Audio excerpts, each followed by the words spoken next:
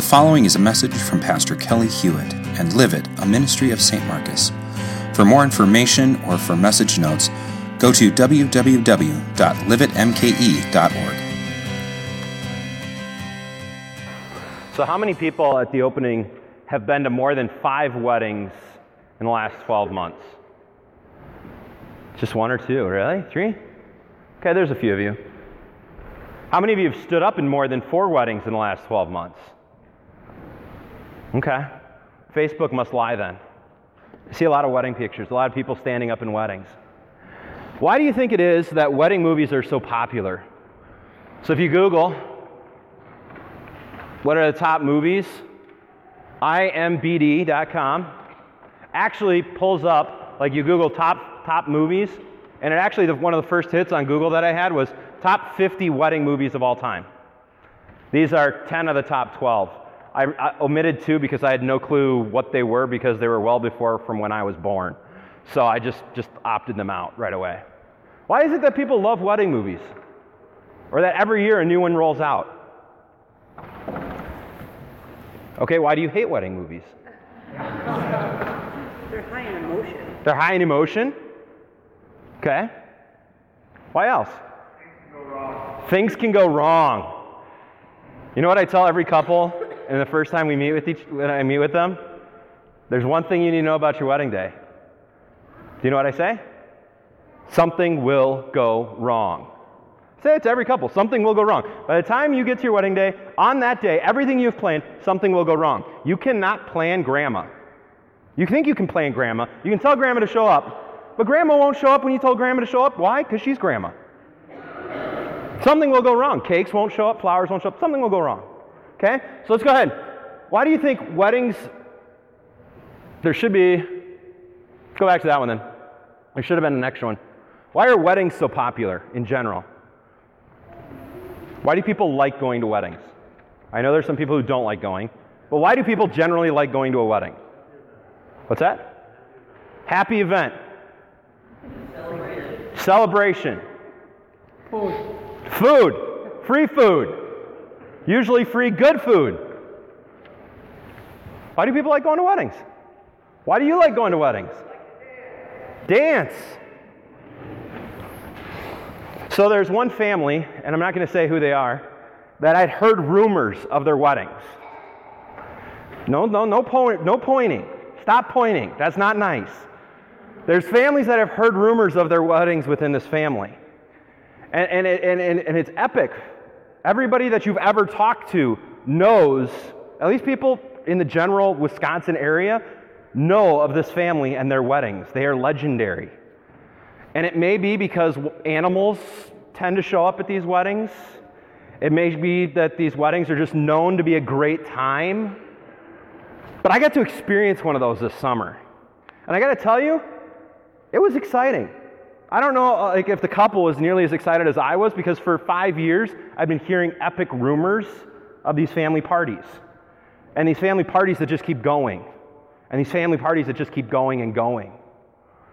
Have you ever been to one of those wedding parties that just keeps going? That is just a blast? What makes the best wedding that you've ever attended? Think of the one that you've attended, and your own doesn't count. So if you had to pick the top wedding party, what was it about that wedding party that stands out? What was it? What was it? How much they loved each other. You starting to catch a theme here? The reason I bring this up is because weddings today are like these grand events that last for 6, maybe 12 hours max, and the wedding day is over.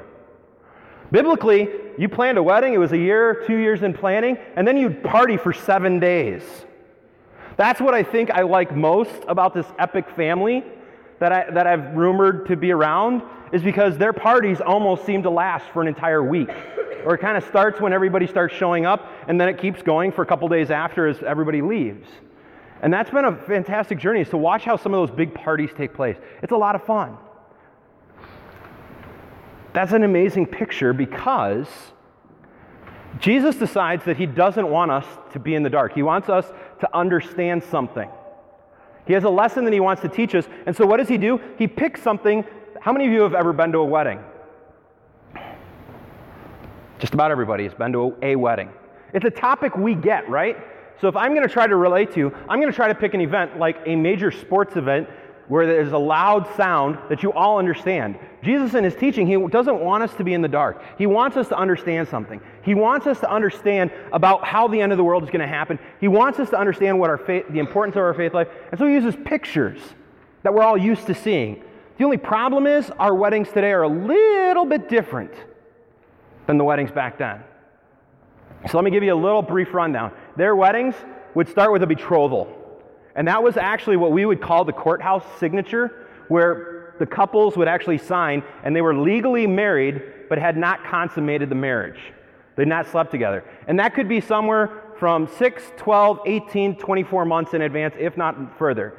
So the legal contract was signed, you were married.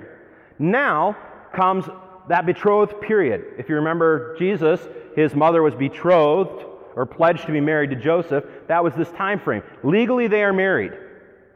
Legally, they're married. But this is the time frame where now the bridegroom plans the party. And he gets all the wine, and he gets all the meal, and he gets everything together, and then he shows up. And they pick a wedding day, and it's going to happen, and then when he shows up, the party begins. It's kind of opposite of our weddings, right? The guy stands up here and goes, I sure wonder when she's going to come down. It's that time. Where is she? Is she coming? You have that panic. Whole movies are based on that, right? Is she actually going to make it up the aisle? Well, it was the opposite. The bridegroom would come to the bride's house and bring the party with, and everybody would join, and there would be a grand party. And actually, he'd come get her and take her back to his place where the big party would take place. So now, that's the picture of the wedding. And it's the day of the wedding, and Jesus is going to have a little bit of something to warn us about today. He's going to give us this message. I'm giving you the keynote right now. This is the nugget for tonight. Don't be fooled. Not everybody's prepared. Jesus is sitting with his disciples. He has just talked with them. He's had a long day of dialogue on the Temple Mount with the Pharisees. He's argued. He's fought. They've come now. It's evening. They're walking across the Kidron Valley. They're up on the Mount of Olives. They're overlooking the city of Jerusalem. They're overlooking the temple, which would have been lit up because of all the fires that would have been going. You would have seen the smoke rising, and he's overlooking it, and he's telling them about the end of time, and he's giving them this message, not everybody's prepared. And it's the same message for you and I. Not everybody's prepared, and here's point number 2. Don't be fooled. Not everybody's getting in. Not everybody, not all are getting in. Jesus has this 2-pronged message for his disciples. Not everybody's prepared for his second return, and not everybody's going to be getting into heaven. So as I read the section we're going to take a look at, I want you to take a moment, and I want you to focus on that lamp up in the front. Go ahead, Nate.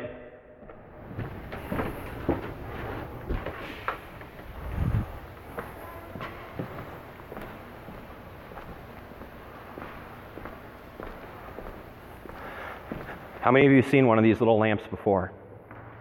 This is the picture you see on the front of all of your kids' Sunday school sheets. You've probably colored one once or twice before.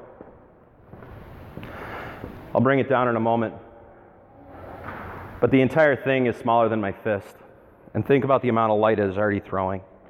I want you to focus on that as I read our lesson. At that time, the kingdom of heaven will be like 10 virgins who took their lamps and went out to meet the bridegroom. 5 of them were foolish, and 5 were wise. The foolish ones took their lamps but did not take any oil with them. The wise, however, took oil in jars along with their lamps. The bridegroom was a long time in coming, and they all became drowsy and fell asleep. At midnight, the cry rang out, "Here comes the bridegroom! Come out to meet him!" Then all the virgins woke up and trimmed their lamps. The foolish ones said to the wise, "Give us some of your oil. Our lamps are going out." "No," they replied. "There may not be enough for both of us, for both us and you. Instead, go to those who sell oil and buy some for yourselves." But while they were on their way to buy the oil, the bridegroom arrived.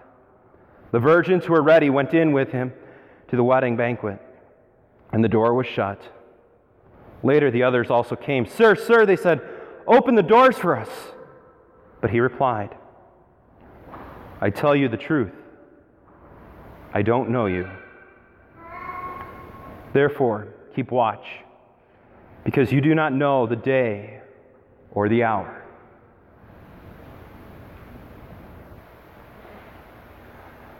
That little lamp that's burning up there,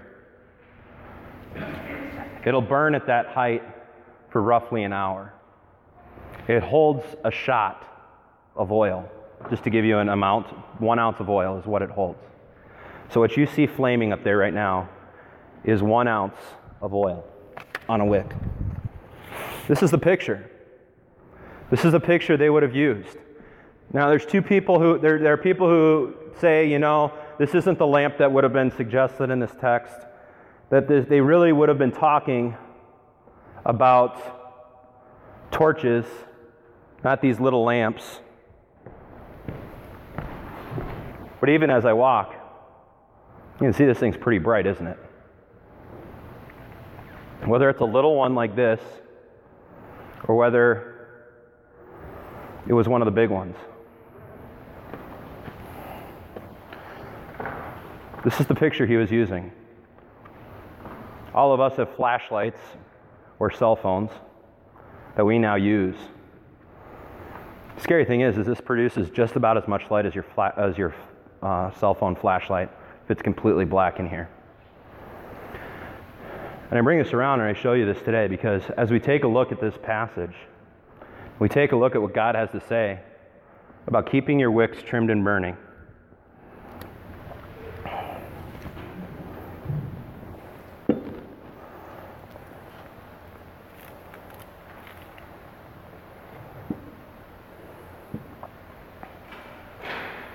Are you ready? You can turn the lights back on, Nate. Are you prepared? What does preparation in our personal lives look like? To be prepared for the bridegroom to come. When I say not all are getting in, how many of you have a real Debbie Downer or just like a depressed feeling? It's not a pretty thought, is it? That not everybody is going to be getting in. And here's even a sadder picture. The picture Jesus is using of the 10 bridesmaids who are there are 10 people who know of who the Messiah is, and yet their faith is not prepared to go the long haul. They have a quick faith. If you want to use the parable of the sower and the seed, they're the seed that falls quickly and shoots up real fast, but then dies because it has no roots. That's the picture Jesus is pointing out to us here. He's saying, guess what? These 10 people aren't 5 people who believe and 5 people who don't believe. These are 10 people who all at one point had the faith. These are 10 people who had prepared, who had heard the message, who the Holy Spirit had called to faith. The Holy Spirit had given them the fire of faith in their hearts. And yet, they let that die out. They let it die out because guess what? They had this concept of, I graduated confirmation. I don't need this anymore. I know all the answers. I know the Bible stories. I know how to apply them. It's okay if I don't show up. It's okay. That's the picture of what it is to not have oil. To not be refilling your lamp. So I'm going to tell you today, I've tested this lamp 3 times. I've had to refill the lamp 3 times today in order to be able to be ready for you tonight. So that the flame keeps burning. For those of you who were here earlier, you watched it burn for 45 minutes, and then I blew it out so that I could refill it just before worship began, so that we would be ready for worship. That is the picture Jesus is using for the disciples. That is the picture he's using for you and I, is this picture that, guess what? Faith is not a one-time act. It's not, hey, I showed up, I have it with me, look, I have my lamp, I got it burning today. If you want to put it into more contextually, it's charging your battery on your cell phone today and never charging it again, and then being shocked in a couple weeks that, oh, my phone doesn't turn on. That'd probably be the picture Jesus used today instead of using an oil lamp. He's like, how many of you have a charger on you? or have a charger in your car? How many of you have a charger in your car? How many of you are rarely within... Guess what? It's one of the weird things. We all have these things attached to us at all times. I'm attached because I'm podcasting. So you have it on you at all times. And guess what? This thing is not only important to us, but we are desperate enough that we will always have this and a wad of cords with us to make sure we can always keep it going, because we have to be attached. And Jesus, that's what he's saying in this passage.